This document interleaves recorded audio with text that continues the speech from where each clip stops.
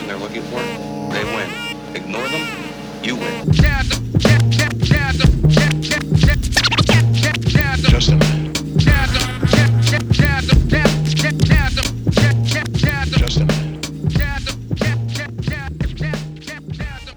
Welcome, everyone. I am Ari Engel, the Director of Creative Community for Peace. It's a pleasure to have everyone joining us today from around the world. Creative Community for Peace is a nonprofit entertainment industry organization comprised of prominent members of the entertainment community who have come together to promote the arts as a bridge to peace, to counter anti-Semitism within the entertainment industry, and to galvanize support against the cultural boycott of Israel. To learn about our work and to support our work, please visit ccfpeace.com. That's ccfpeace.com or creativecommunityforpeace.com. We are glad to have all of you with us today in our public square once again, and joining us for this installment of our Dispelling the Myth series, which is an educational series of conversations with some of the leading experts on the issues and challenges facing Israel and the Jewish people today. If you've missed any of our other previous conversations, they can be found on our podcast and YouTube pages. Just visit our website for those links. Today, we're going to be discussing how Israel is covered in the national press, and it's going to be a really, I think, interesting conversation for everybody. Please feel free to leave questions in the Q&A section of the chat, and I will try to get to as many of them as possible towards the end of our discussion. We ask that you just please leave only questions in the Q&A section. All other comments and ideas can be emailed to us at info@creativecommunityforpeace.com. In conversation with me today is Mati Friedman. Mati is a former associate press correspondent in Israel, and his work as a reporter has also taken him to Lebanon, Morocco, Moscow, the Caucasus, and Washington, D.C. He has been a regular essayist for the New York Times opinion section, and his writing has appeared in the Wall Street Journal, the Washington Post, Tablet Magazine, and elsewhere. Two of his articles inform what we'll be discussing today: What the Media Gets Wrong About Israel, that he wrote for The Atlantic, and An Insider's Guide to the Most Important Story on Earth, that he wrote for Tablet. He has also written a number of books, including Spies of No Country, the story of Israel's first intelligence agents in 1948 that received the 2018 Natan Book Award, and also the book Pumpkin Flowers, A Soldier's Story of a Forgotten War, that was chosen as New York Times notable book and was one of Amazon's 10 best books of that year. Mati's latest book is Who by Fire? Leonard Cohen in the Sinai, about the little-known story of Leonard Cohen's concert tour on the front lines of the Yom Kippur War. Welcome, Mati. Thanks so much for having me. Glad to have you here. First of all, congratulations on the release of your new book. It's always exciting when you finally get a piece of art out into the world. As people that work in the entertainment industry, we understand the long hours and the many years it takes to put something like this out. Yes, once I compared it to pregnancy and childbirth, until my wife told me that I was not allowed to say that anymore. So now I try other metaphors, but it feels like it's been a long gestation, and I'm really happy to see it out in the world. I'll tell you what, I used to work with many female artists, and they would say the same thing. It really seems like a labor of love. So just to ask a few questions about the book, since it's such a wonderful read. Can you give us just a brief synopsis of the story, or as us in the Hollywood folks like to say, what's your elevator pitch? So we might need a long elevator ride. It might be more than one or two floors, but I'll try to keep it short. In 1973, Leonard Cohen is already, kind of a legend, a 60s legend, but he's in a rut. His career has kind of hit a brick wall. He's announced that he's retiring, 39 years old, which is a prime year for a male crisis. Not that I know from experience. He's living on a Greek island with a woman named Suzanne, who's not the Suzanne of the song Suzanne, but a different Suzanne. And he has a child, his first child, so he's a new father, and he feels unhappy. He was pursued by depression for much of his life, and it was kind of a dark period for him. And at that very moment, in the fall of 1973, war breaks out in Israel, the Yom Kippur War, maybe the darkest moment in the history of Israel. And at that kind of incredible moment of national crisis in Israel, Cohen sees a way out of his personal crisis and travels to Israel and ends up doing what has to be one of the greatest concert tours, certainly one of the strangest concert tours in the history of rock, which happens at the front of the Yom Kippur War over a period of several weeks in October 1973. And the book is a look at that moment in Jewish history, a moment in music history, kind of an interesting window into the mind of a great artist in a kind of extreme context. Right. So what sort of impact did Leonard Cohen have on Israel as a country and on the soldiers who were fighting the Yom Kippur that he met along the way? The soldiers, or many of the soldiers who saw Cohen at the front, never forgot it because, first of all, it was just so weird that an international star like Cohen had showed up in the middle of the war, and many of them could not understand what he was doing there or how he got to the front. I mean, it wasn't a Bob Hope situation, so he wasn't playing big bases in the rear where it was safe, and he wasn't being kind of chauffeured around. He was at the edge of the front. At one point, he actually crosses the Suez Canal, which is really the line between the Egyptian and the Israeli armies, and he's in danger, and he's sleeping on the ground with the soldiers, and he's wearing kind of a uniform, clothes that look like a uniform, and he's eating combat rations, and he's really with them. And the soldiers who saw him sensed that he was authentically with them, that he wasn't there exploiting them. It wasn't a PR tour. He wasn't accompanied by a camera crew. The tour was not filmed. We have no video of any of these concerts, so it clearly wasn't a PR stunt by Cohen. He was there kind of as a pilgrim. He was there as an individual, and they sensed that he was really there with them. And the concerts were incredible artistic moments because no money was changing hands. So no one's buying tickets, no one's selling records. There's no crew, there are no groupies. It's just pure art, and it's life and death, right? Because Cohen plays for these people knowing that it might be the last thing they ever hear. Wow. And that really kind of supercharges his art and ends up reinvigorating him and bringing him back from the brink of retirement. Because of course, Leonard Cohen doesn't retire when he's 39. He goes on to have, the most incredible career that lasts until he's 80. And had he retired in 73, we wouldn't have Hallelujah. We wouldn't have If It Be Your Will or Dance Me to the End of Love or any other, number of amazing songs that change the history of music. So I think it's actually a pretty important moment for him, for music, and certainly for the state of Israel. Wow. Do many artists, is something that like occurs normally in Israel where artists are heading to the front lines in the middle of a war to, play for the soldiers? It seems like, the Bob Hope days, it was like, back safely at a base somewhere out of harm's way. So I think that's true. I mean, first of all, for Americans to go to the front, that means flying 8,000 miles away to Iraq or to Afghanistan or to Vietnam. For Israelis, it literally involves getting into your car and driving for an hour or two, and then you're at the front because the country's so small. So it's very common. I mean, during a war, it's almost a tradition that performers appear at the front. And in the Yom Kippur War, Israel's biggest acts were touring the front. Not all of them got as close to the actual fighting as Cohen, but some of them did.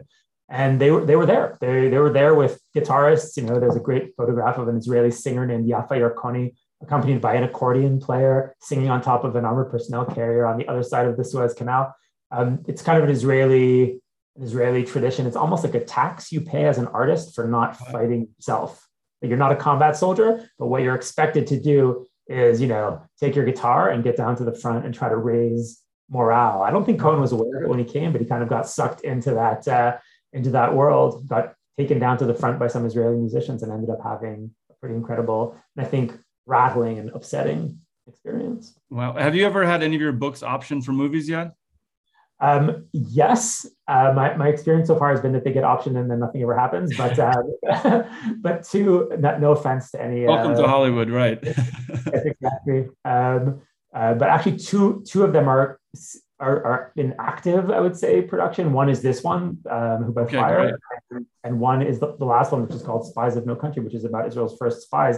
And that too seems to be moving toward, I hope I don't want to jinx anything, but maybe we'll see it on the screen someday. Okay. If not, I think someone watching this will certainly pick it up, and I'm going to make sure we do everything we can to get this story on the screen because it's amazing. And if anybody wants to hear more in-depth discussion about this fascinating story, I suggest they check out Mati's conversation with Bari Weiss on her recent podcast that was released last week. They did a really great deep dive on this episode in Israeli history, and you can hear some of the songs as they go.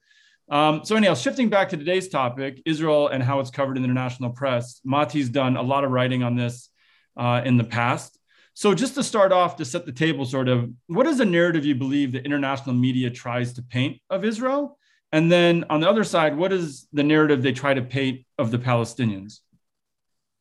So I think that, for an audience of storytellers, which is what we have here, it's actually an easier explanation. I think that the news is much closer to fictional storytelling than we tend to acknowledge. We kind of want it to be closer to a science, but actually it's much closer to what I think most people on the call do for a living, which is create compelling stories. So a good news narrative is a compelling story, not necessarily an accurate story, but one that's compelling. What makes a story, particularly compelling?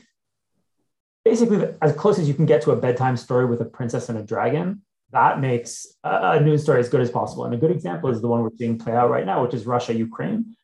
One reason that that's such a compelling story is because it has two players, which means that an average reader can kind of wrap their heads around it. There's more than two players and people kind of get confused. One player is bad and one player is good. And that makes it a really good news story and people can get really involved in it. It has a shelf life. People won't be, emotional about it forever, but it's a compelling story. So the Israel story is set up in that way. It's set up to have two actors, so Israelis and Palestinians, and one actor is stronger and worse, I would say, and one actor is weaker and of higher moral status, and that makes the story compelling. And what has to be erased in order for that story to work, basically, is the entire Middle East. You have to believe that the story is an Israeli-Palestinian conflict, and that is the news framing. When I was the correspondent for the AP, this is between 2006 and the end of 2011. I was a reporter and an editor in the AP bureau here in Israel. So our story was called Israelis. We called it Is Pals for short. Every single day we had to move a story called Israelis Palestinians, and it encapsulated the conflict as framed as a conflict between Israelis and Palestinians. The truth is, though, that as many of you know, most of Israel's wars haven't been against Palestinians. Right. Israel fights wars against Syrians and Iraqis and Jordanians and Lebanese, and Israel's most potent enemy at the moment is Iran. The Iranians are not Palestinian, and the Iranians aren't even Arab. They're Muslim, but they're not Arab. So clearly there's a broader regional conflict going on that isn't Israeli-Palestinian. Right. Ask an average Israeli what their story is, their family story. They'll say something like this: my father fought against the Syrians in 1973.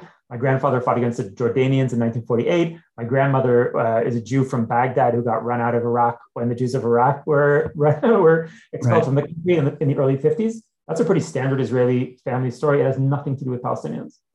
Right. Because it's Middle Eastern. It's a regional story, and you can't understand it if you're zoomed in. You have to zoom out and see the whole Middle East. So the Israeli-Palestinian framing makes my dilemmas as an Israeli completely incomprehensible, but it does make for a more compelling news story. Right. This David and Goliath sort of thing. I mean, people don't realize, I think, that Jerusalem is literally 600 miles by road to Baghdad and 200 miles to Damascus. I mean, San Diego to San Francisco is essentially like driving from Jerusalem to Baghdad. And for some reason, I think, as you talk about, like the media portrays it, just try to shrink it so small when without showing the larger picture. And I guess that you also talk about how the press, instead of being an observer to the conflict, is actually an actor in the conflict. And I guess that's part of it, right? Absolutely. And touching on something that you just said, one other way that the press works is, and again, for reasons that aren't necessarily nefarious, they're reasons of storytelling that I think many people can understand here. The stories are split up into easily digestible components. So there's a story about an Israeli-Palestinian conflict, and there is a separate story about Iraq, and there is a separate story about Syria. And I think even an intelligent American reader doesn't necessarily understand that Syria and the West Bank are a 90-minute drive from each other. Right. Because it's presented as two completely separate news stories. We have a civil war in Syria and Assad and the Russians and whatever, and we have a completely separate story about the peace process and two states yes, two states no. It's the same story for Israelis. It's the same place. It's literally next to each other. I'm sitting a 2-hour drive from Syria right now in my house in Jerusalem. So that's one way that it works. And I think that part of getting to your question, the press's conception of what its role is has changed in a pretty dramatic way, certainly over the past 10 years. Or even more. I mean, I saw it changing when I was inside the world's biggest news organization, which is the AP, at least according to the AP. Reuters also claims to be the world's biggest. But I was, an insider, and I saw this change. I saw journalists' conception of themselves change from describers of reality to shapers of reality, or there was a move from analysis to activism. I think a new generation of journalists kind of repurposed the profession, not as an attempt to explain complicated situations to people far away, but as a kind of activism that's meant to achieve justice.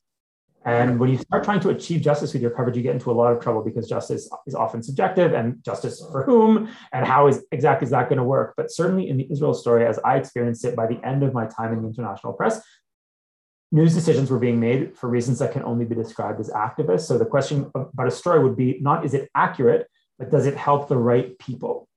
And I think many of us became familiar with this kind of reporting around the Trump election and everything that's followed, where it became clear that much of what used to be mainstream journalism became a kind of activism. And you might agree with the goal of the activism. And in many ways, I agree with the goals of the activism, but I don't agree that journalism can be activism, because when you start shaping your story in order to get people to vote against Donald Trump, for example, then no one can believe anything that they read, because the information itself is activism. So I'm in favor of activism and politics, but it has to be based on a bedrock of journalism that is accurate description of events in the world, and we no longer have that. So Israel is just one example of something much bigger that's gone wrong in the world of journalism.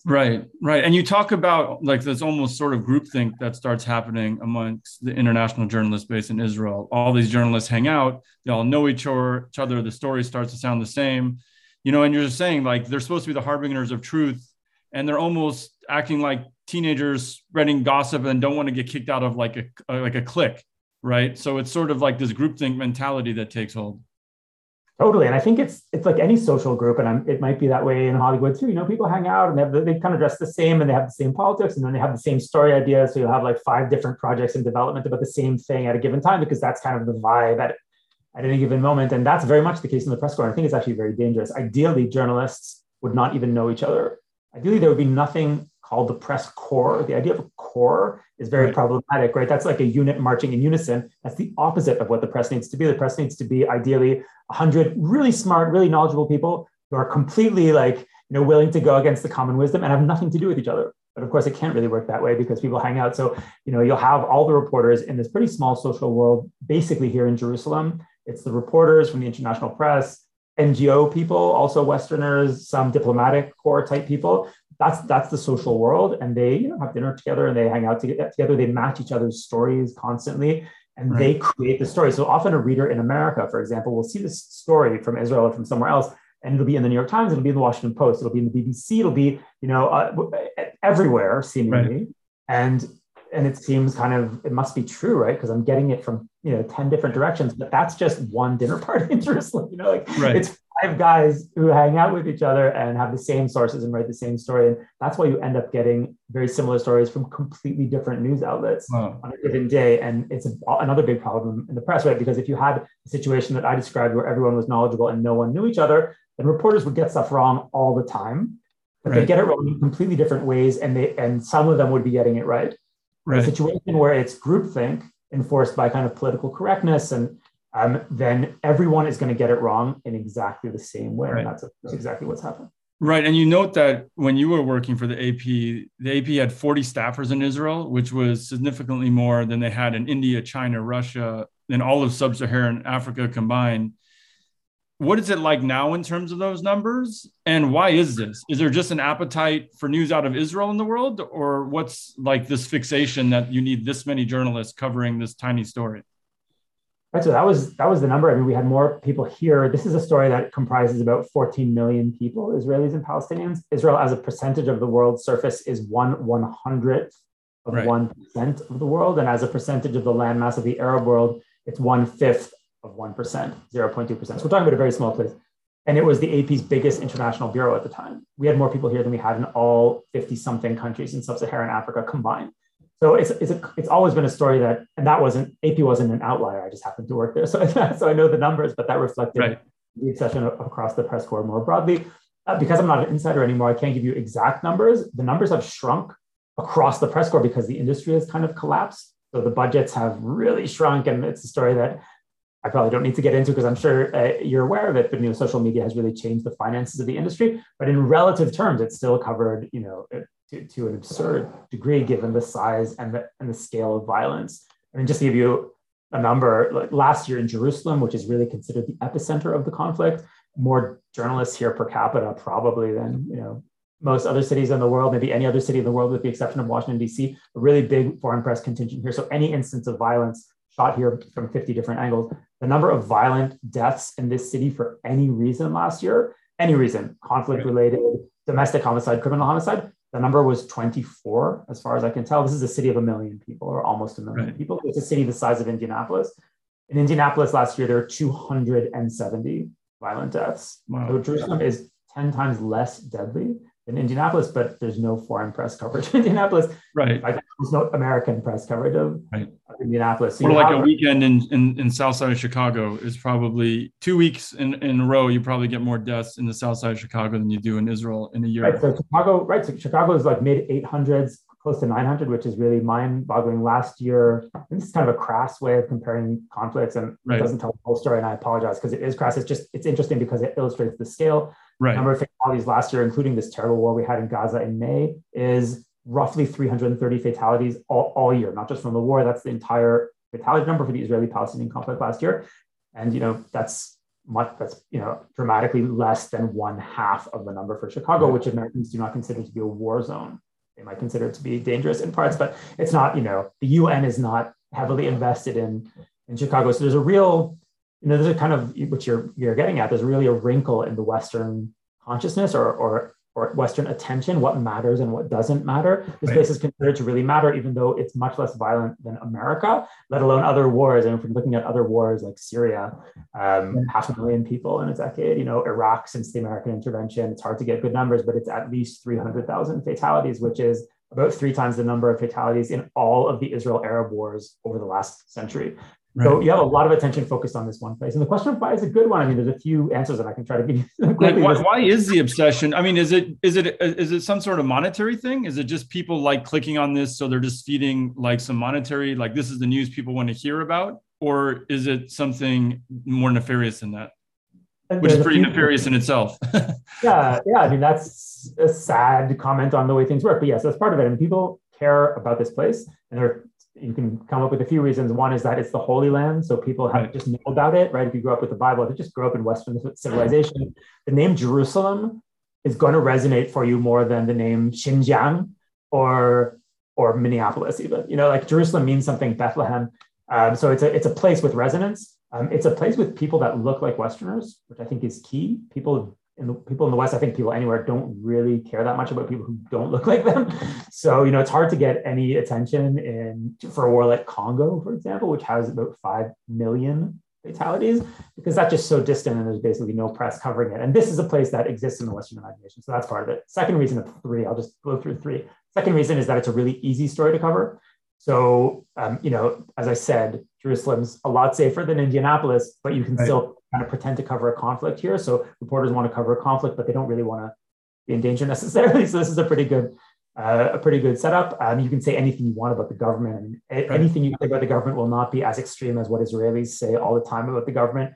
And it's a pretty rare example of a country in the Middle East where you can say whatever you want and you won't be hurt. So it's an easy story. Everyone answers their cell phone. Everyone speaks English. Everyone's super media savvy. It's a really easy story to cover, as I learned when I tried to cover other stories and found that other countries didn't work the same way. Right. And the third reason, and I think it's unavoidable, and I'm just going to touch on it because getting into it too deep would, I think, take us too far off track, but this is a Jewish country, right? And Jews appear in the Western imagination over many, many centuries as avatars of problems in the world.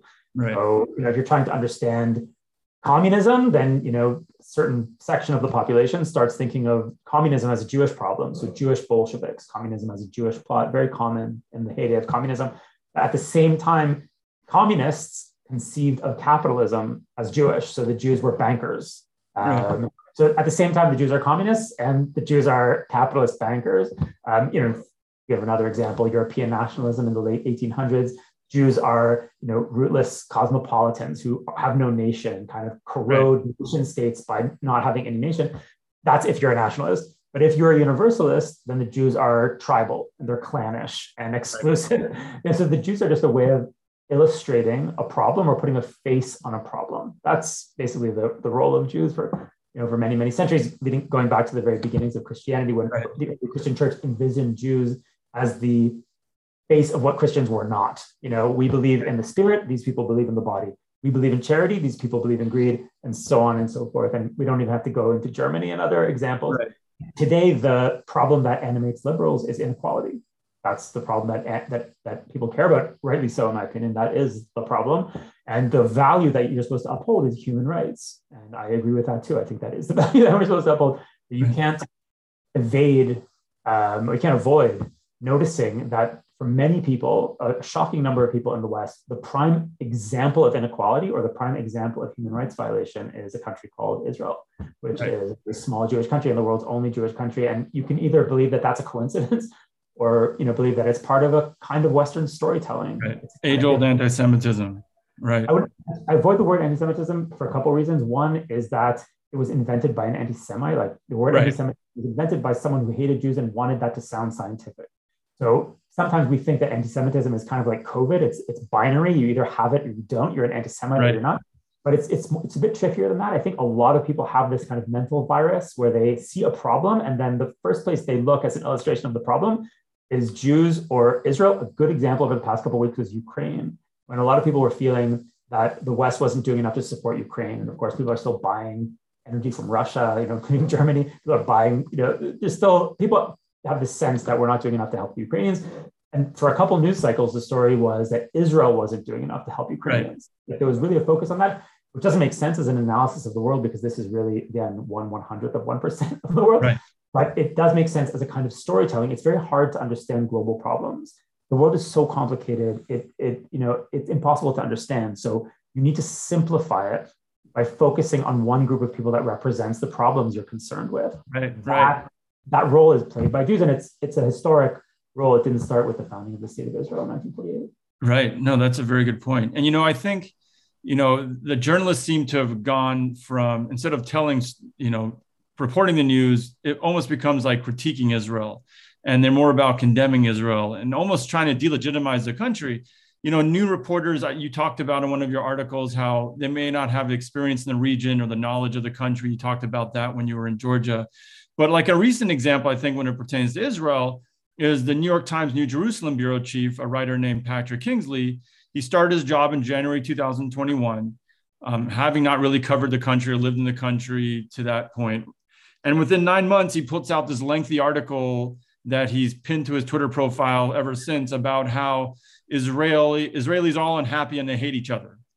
And yet there's poll after poll showing like Israel is the 9th happiest country in the world. So how does a reporter like this get away with this sort of thing? And like, what is the agenda here? Is it just he's trying to delegitimize the country? Because clearly, that doesn't represent really what Israel's about. Right. So I can't address Patrick Kingsley specifically. I've never met him. I'm sure he's a lovely guy, but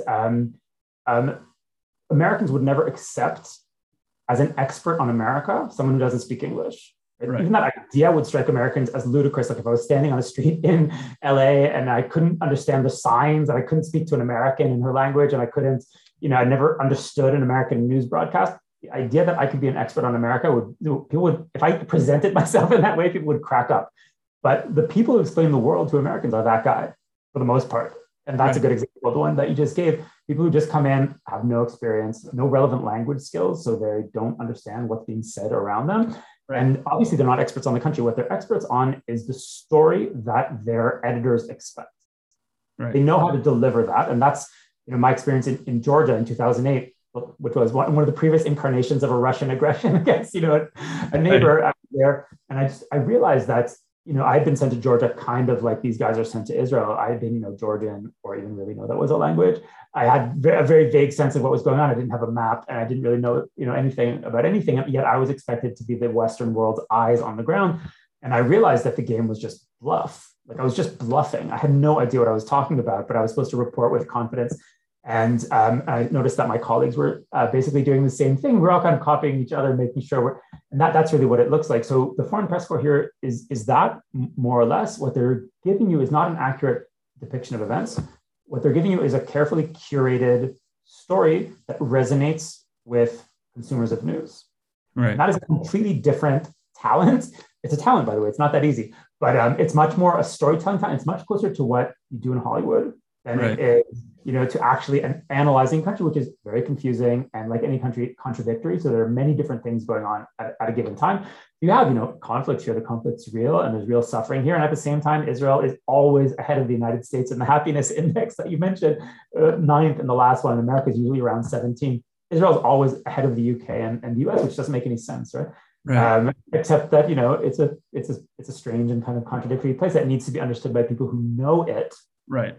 Not by people who are dropped in to, just to tell a story. It's kind of like the difference between geologists and miners, right? To be a geologist, you need to study for a long time, and you're going to go out to look at a piece of ground, and you're going to come back with a lot of very complicated information that might not be immediately comprehensible to the average person, right? Geology, it's really complicated what's in the ground. If you're a gold miner, you look at a piece of, it doesn't take a lot of training, you look at the ground and you take out the gold. Like that's what you need to do. You're extracting gold. So someone who really understands a country is a geologist. You have to study it for years. You're going to come back with complicated information that is often contradictory and hard to understand. Most of the correspondents are gold miners. They know the story that they want. In the case of Israel, it's a story about moral perfidy, basically. It's a story about a country misbehaving. It's a story about Jews misbehaving, which of course has deep resonance that a lot of people don't want to admit. And that's the story. And that's the gold, right? So that glints, you can just pull it out of the ground. You don't need a lot of training to extract that kind of gold. So these guys come for a couple of years, completely misunderstand the country, and then move on to misunderstand some other country. Right. So they have the narrative, and they're just trying to, find stories that fit that narrative. I mean, but so this goes beyond the groupthink of the journalists actually there. This is the editors and the owners of these media outlets, because they're the ones that are allowing this, and I guess giving the directive. So, don't they have any rules of objectivity? And does this talk more about the institutions they write for than what is really happening in Israel? Does this talk really more about the agendas of the BBC or the New York Times than even these journalists? Sure. First of all, I almost never blame the individual journalist. And that's something that I learned at the AP when my byline appeared on all kinds of different stories. But it's not, being a journalist at a big organization isn't like driving a car. It's like shoveling coal on a train. The track is laid, like other people are giving you the story and curating it, and you're shoveling coal into the engine. You're getting the pieces of information that make the story tick, but you're not writing it. So, at the AP, I couldn't come in with some crazy story about what was going on here. Like what I told you just now about this being a Middle Eastern conflict with dozens of actors that needs to be understood in regional terms. Right. I couldn't, that was beyond my power as a journalist. So I don't usually criticize an individual journalist, because I think these problems are systemic, to use a word that is, in fashion these days. Right. It's certainly organizational, but it's bigger than that, right? Because the different news organizations match each other. So it's clearly not a malfunction in one organization. It's a broader kind of thought virus in the West. People want this story. This is a kind of a blockbuster news story, the Israel story. Other news stories peak and fade. So, remember when I was growing up, it was the former Yugoslavia. That war was big for a couple of years, but then people lost interest. And that's an average news story. Usually interest peaks and fades within maybe a week or two. Ukraine is a unique example, but that one is also not going to last forever. Israel is always a news story. It never really fades. It's always there, even when almost nothing is going on here. So there's something powerful about this story that people want. And the news organizations sense that, and they give the readers what they want, rather than doing what I think they should do, which is, if you're claiming to be offering a rational analysis of events on planet Earth, which is what I understand the news to be, then you can't, pander to people's, whatever, story that they're hankering after. You have to tell them what's going on. And if you're covering this story more than you're covering India, that makes no sense as a rational analysis. But the organizations are willing to do it because people want this story. And that has increasingly become even more extreme because of the way the news model has changed. So people are now much more beholden to subscribers.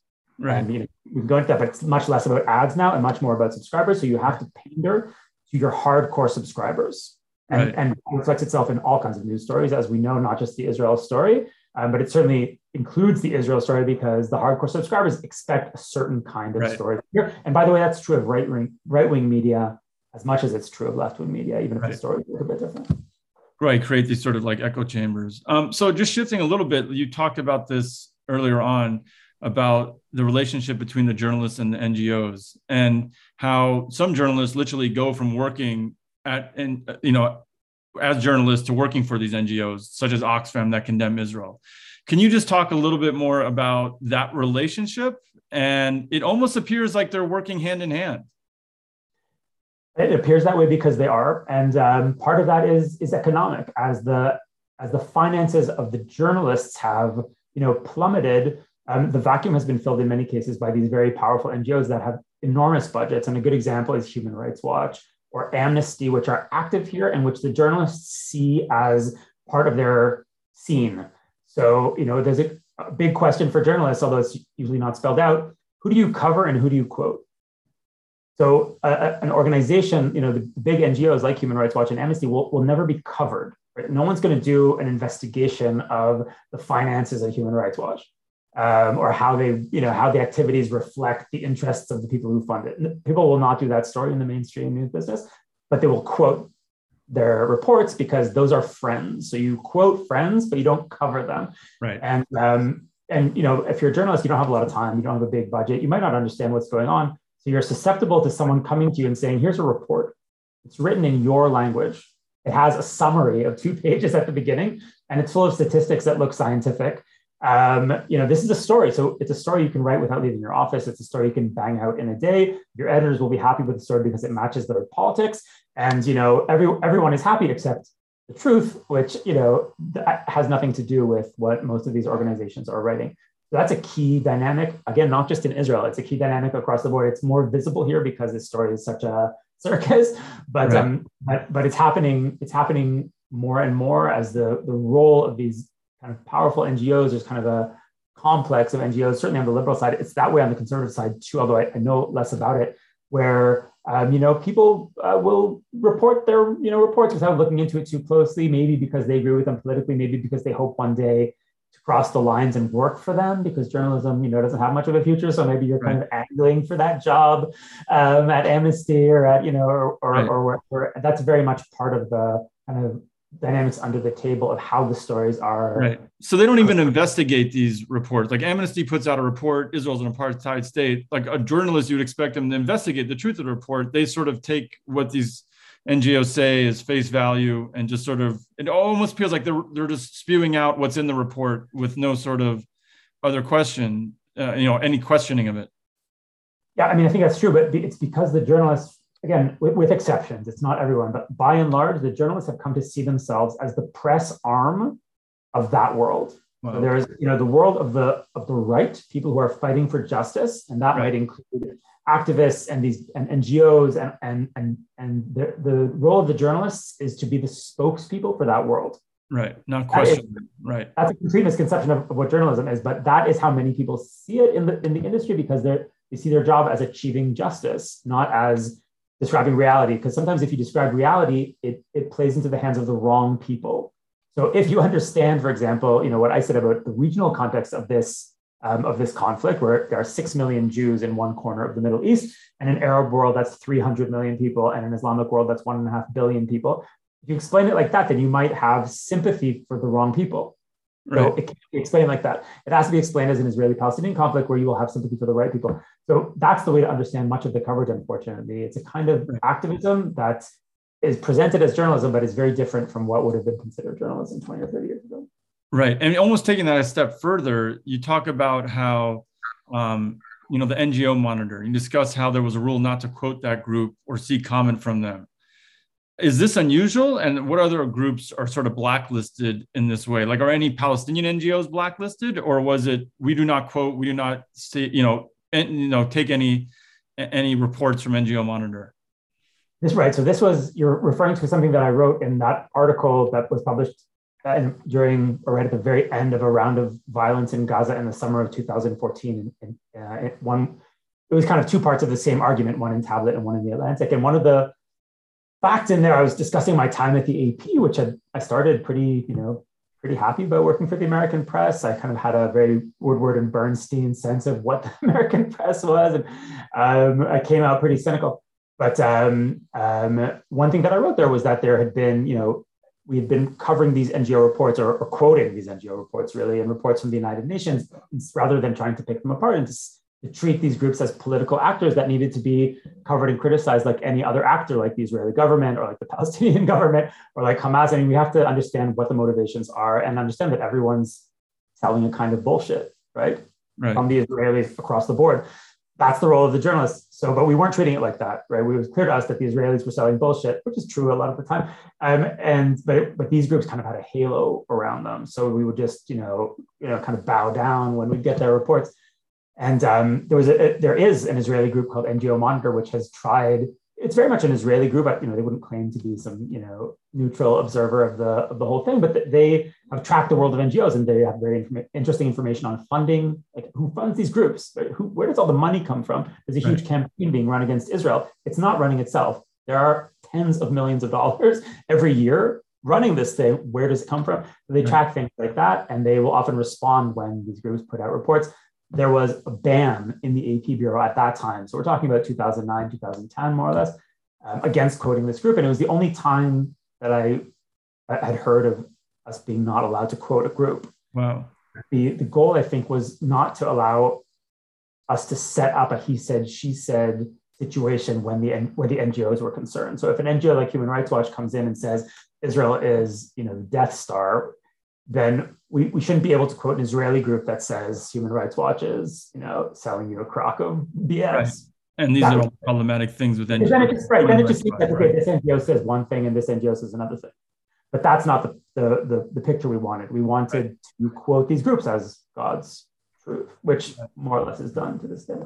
You have an excellent example in that same article of some of this biased coverage when you discuss the events at Al-Quds University. And by the way, those rallies occurred just this past year. They're still going on and they're never covered by the mainstream press.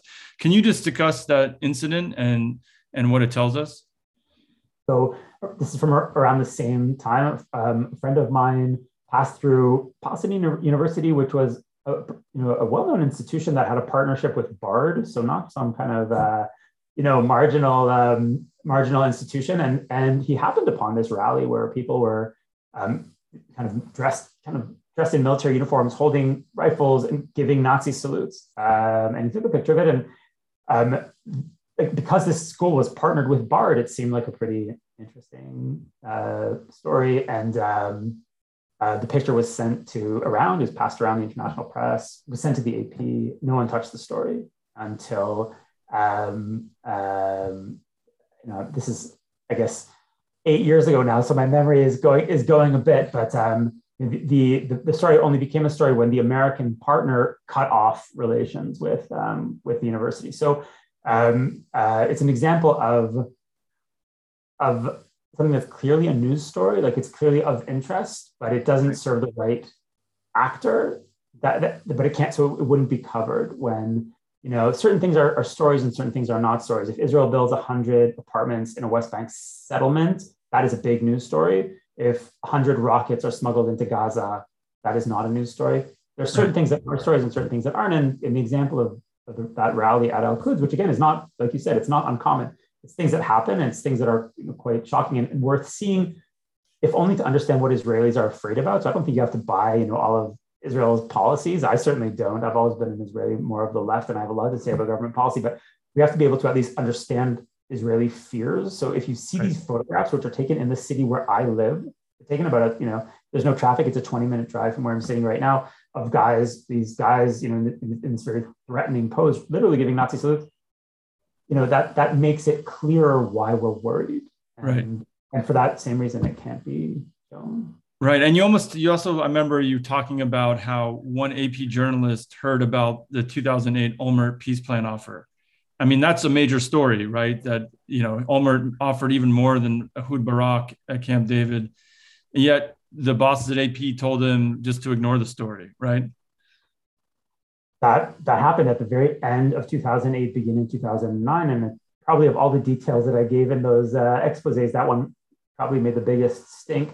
I used it because I think it's an easy to understand example. There were actually worse examples, but that one is kind of easy to understand. At the very end of 2008, Ehud Olmert, who was a centrist, made a pretty dramatic peace offer to the Palestinians, which would have included almost all of the West Bank, all of Gaza, and an international power sharing arrangement for the old city of Jerusalem, where the old city with all its holy sites would be run by an international consortium that would have included the Americans and the Saudis and the Palestinians and the Jordanians, and of course the Israelis and a few others. And this was so far-reaching that I think most Israelis probably wouldn't have voted for it, but it was an offer made by the Israeli prime minister, and it at the very least showed that Israel was trying to solve the problem, that Israel was making a good faith effort to compromise in a way that the international community expects Israel to compromise. And I supported that. Of course, I've always supported any compromise, basically, that would bring us closer to peace. And the problem with that story was that it made Israel look reasonable. And the Palestinians who rejected the offer look maybe like they weren't out to solve the conflict or were not as eager as they could be to solve the conflict. And two of our reporters had that story at the time before it had been reported. They actually, they'd seen details of the offer. We had the details of that offer, and the story was shelved. They weren't allowed to publish it. And one of the journalists who was involved later came out after I published the details and said that it was the biggest, travesty that he'd witnessed in 40 years in the news business. Because of course it's a news story. Of course that's a news story. Center of our coverage is the peace process, and that's a news story. So that's a good example of how political considerations replace journalistic considerations. Right. So let's discuss the coverage of Hamas and reporting inside Gaza is like. You discuss how Hamas understands Western media and sort of feeds into the preconceived notion of Israel. So we'll tell reporters, we're really pragmatic. What we, ignore the thousands of rockets. We're really pragmatic. What is the relationship between the media and Hamas, particularly in Gaza? Right. So there's starting, with a broader lens, there are deep and very problematic issues with the way the Western press functions in closed societies. And it could be Gaza, or it could be North Korea, where the AP opened a bureau when I was at the AP, or Iran. So often Western reporters will function in these places and will not tell their readers under which restrictions they're working, because they're not allowed to say under which restrictions they're working. So you'll have the impression that you're getting coverage from Iran, for example, and you will not know that the reporter understands that there are red lines that he or she cannot cross, and there are areas that you are not allowed to cover. And the same is true in North Korea, where coverage is a farce, of course. And the same is true in Gaza, which, where reporters function under threat, explicit or implicit, from Hamas, and where almost the entirety of news coverage is carried out not by foreign journalists most of the time, but by local people who live in Gaza, who live under Hamas rule, and who will not cross Hamas. Quite understandably, I completely get it. I don't think journalism is worth anyone's life, and I understand why they have to cooperate with Hamas directives, which require, for example, not showing rocket fire from civilian neighborhoods. Right. So you'll get the impression that Israel's attacking civilian neighborhoods for no reason, because you'll see the rubble of the house, but you will not see the rocket that was launched from the house 5 minutes earlier.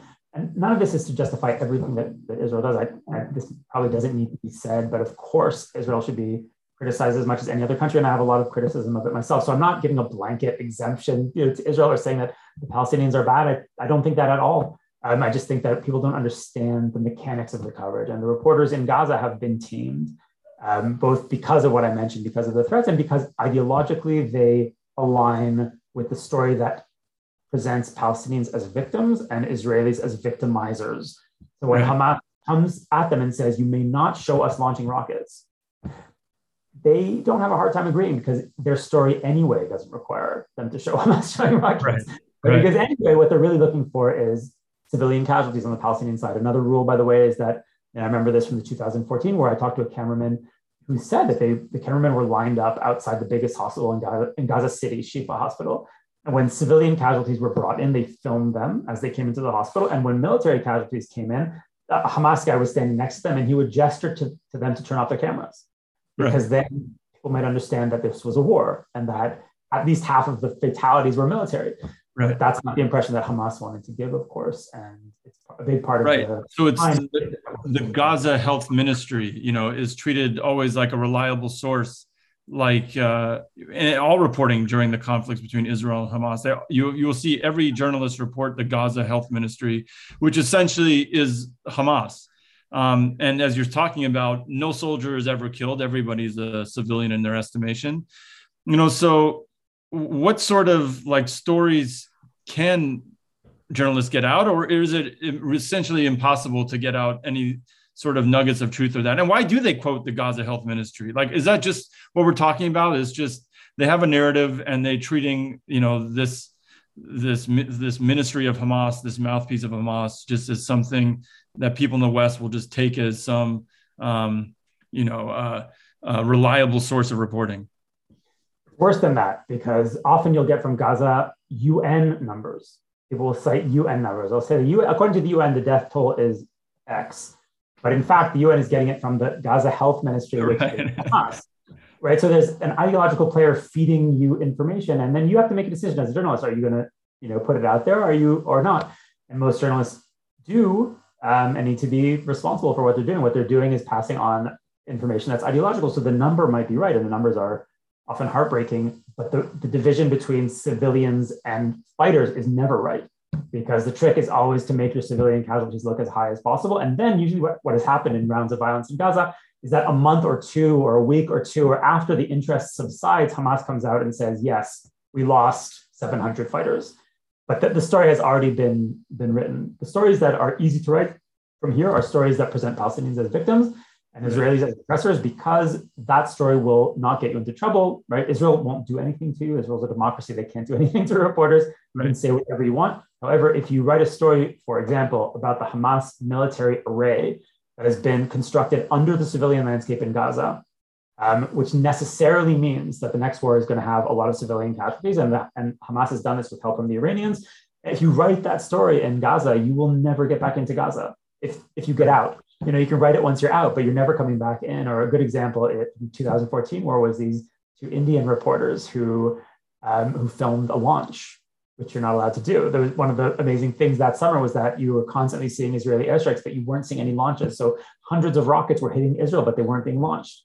It was miraculous. And then two Indian reporters just pointed their camera out the window of their hotel room, and there was a Hamas crew right outside the hotel where the journalists were staying, launching a rocket in the middle of the day. And to their credit, the reporters filmed it. Were smart enough to get out of Gaza before they broadcast it. But I'm pretty sure they never got back in. So Israel, during this recent May conflict, they destroyed the press building in the last war used by Hamas. And they gave warning and made everybody get out of the building before they did this.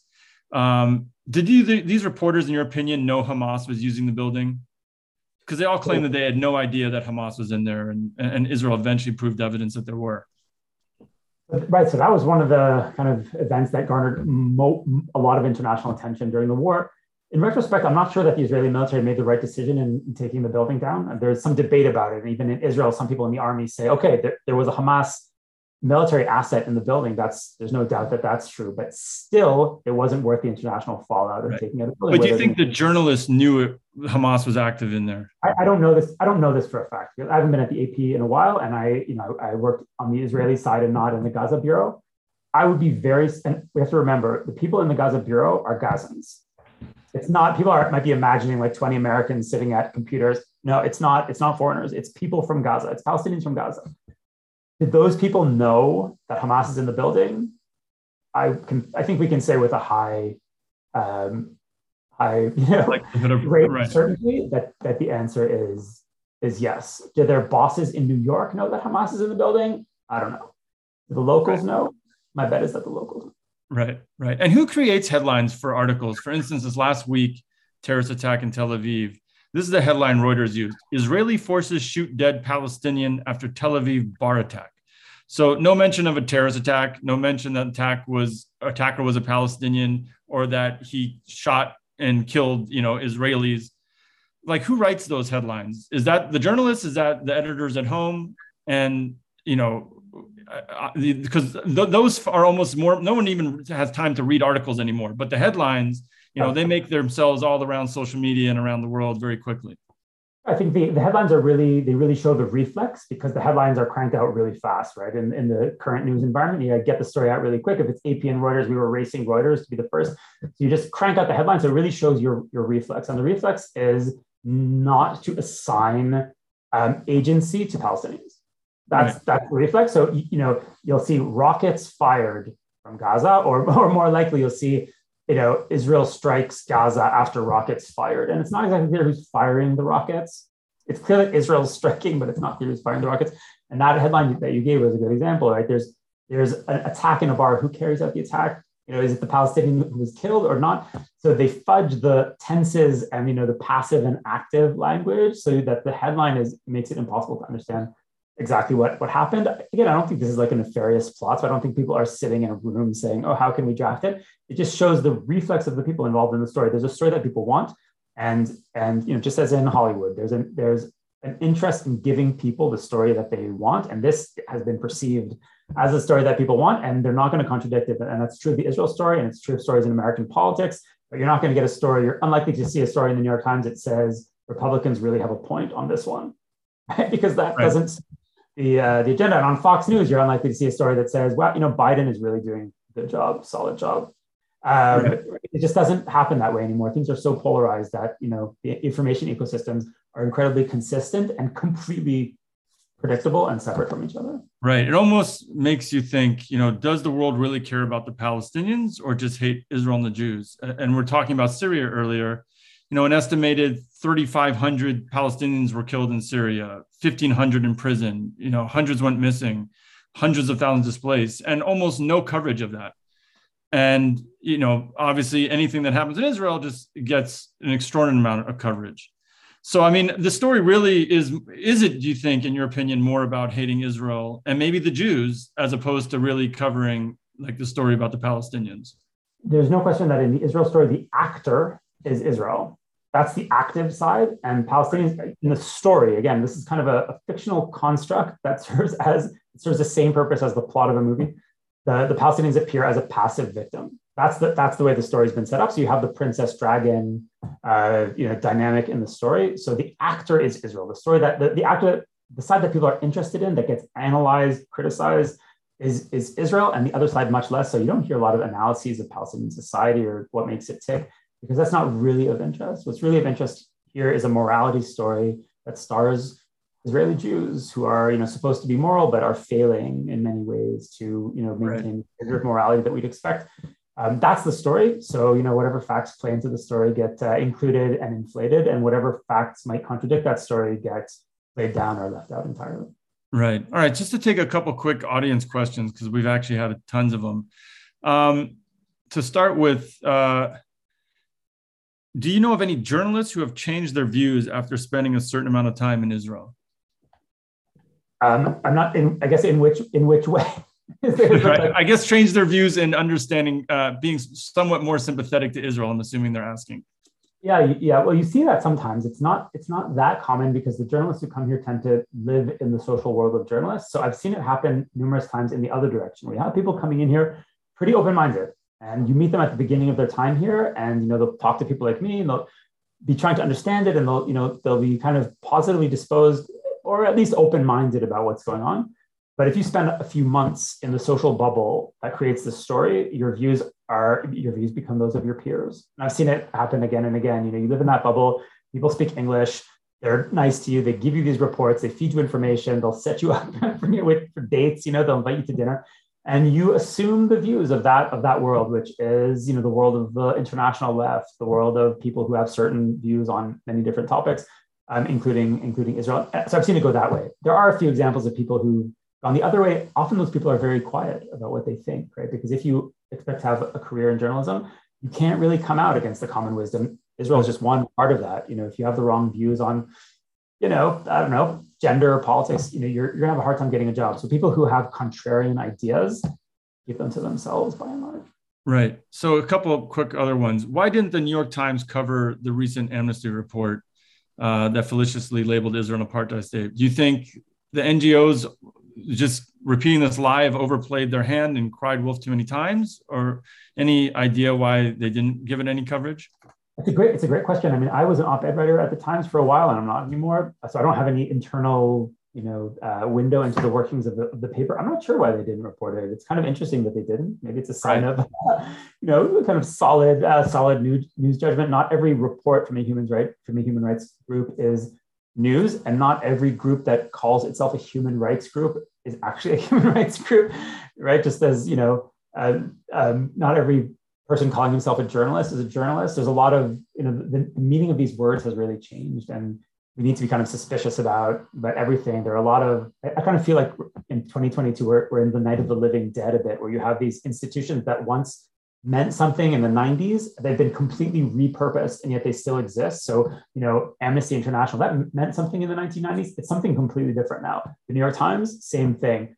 The Republican Party, it was one thing, it's a different thing. The Democratic Party, the ACLU meant one thing in the 90s, means something completely different now. So we have to kind of be not credulous about, everyone shoving a report at us. And maybe that was the, consideration at the times. I wish I could. It is very interesting why they didn't, since they seem to cover every other time Israel's labeled a apartheid state. Here's another question about how the media seems to almost present the Palestinians as a monolith, and they don't really discuss like Arab Israelis who, when there was talk, even the Trump plan, which is, no longer in existence at this moment, Arab Israelis said, we don't want our towns become part of a new Palestinian state. And Arab Israelis, poll after poll, have shown they actually prefer to be, identify as Arab Israelis and not just Palestinians. But the media coverage doesn't seem to, sort of tell their story. Why is that? And is there a way to change that? I think the basic reason is that it complicates things. We need a simple story, right? Arab Israelis, people who like being in Israel or who feel that they're Palestinian, but would still rather be citizens of Israel. I mean, it's very, very complicated. I've been here for 27 years now, and the country still shocks me all the time with its weird wrinkles. So, but that doesn't work for a news story. You need Israelis and Palestinians, and they have to behave in predictable ways, and they have to be as monolithic as possible just to make a compelling news story. Because if it's really, really complicated, people are going to lose interest. And I think that's the basic explanation for what's going on. And so just final question, what can people listening here do to affect change and to counter this media bias? Oh man, I have a depressing answer to that question. What I think people can do in this story and in any story is to keep their eyes firmly on reality. And understand that much of what is presented as news coverage is actually, ideological fantasy. And it's an unfortunate facet of life in 2022, but it's just something that every citizen in a democracy has to deal with right now. We're in a blizzard of disinformation, and it's coming from all sides, not just from the side that we don't like. And that's certainly true in the Israel story. And I don't really see a way to change it until the institutions until new institutions arise. Or until there's some kind of reckoning in the journalism world. Again, not just in Israel. The conception of journalism has changed, and as long as all the journalists, right and left, are activists pushing activist agendas, we won't be able to understand anything. So I try to read as little daily news as possible, and to get as involved, in Twitter as little as possible, and read as many books as possible. Make sure to be reading coverage produced by people who speak the languages of the countries that they cover. I have these rules of thumb. I have individual journalists who I follow who I think are really good, but it really requires you to navigate. Everyone has to make personal decisions. We have to arrive at a way of figuring things out, arrive at the sources that we trust, and understand that much of what's being pushed at us can't be believed. And there's just no way around that right now. And I wish I had a better solution. I wish I could tell you, click on this news site, and believe everything you see there, or, donate to this cause and they'll fix everything. I think the only solution right now is to be very, very suspicious consumers of any information that, hits our eyeballs. Right. And I would say, and I add to that, everybody listening, is share articles that are factual with friends. Send it not just people in your own echo chamber or bubble, but if there's good articles and factual articles about a story, sometimes you need to share that, because a lot of times those will not be what's populated. People might not see a story in Haaretz or J-Post because they're just looking at the New York Times or the Guardian. And so, I think everybody these days can do a good job of sharing them, whether it's tweeting them out or, emailing them privately to your network. Anyhow, thank you, Matti. Thank you to everyone joining us today. We're going to be taking a week off for Passover and wish everyone watching a happy Passover. When we come back in 2 weeks, we'll be joined by Professor Eugene Kontravovich to discuss Israel and international law. Make sure to sign up for that conversation and all our discussions and support our work at ccfpeace.com. You can donate there as well. Once again, ccfpeace.com. Before we go, where can people find you on social media and learn more about your work? Yeah, I have unfortunately, I have all of the necessary social media platforms, Twitter and Facebook. I have a website. It's just my name, Matti Friedman. And pretty easy. Perfect. And make sure everybody go check out the book, purchase the book. I think everybody will find it really fascinating. Anyhow, we hope to see everybody at future events. Please stay safe. Thank you, Matti. Thanks so much for having me, Ari. Take care.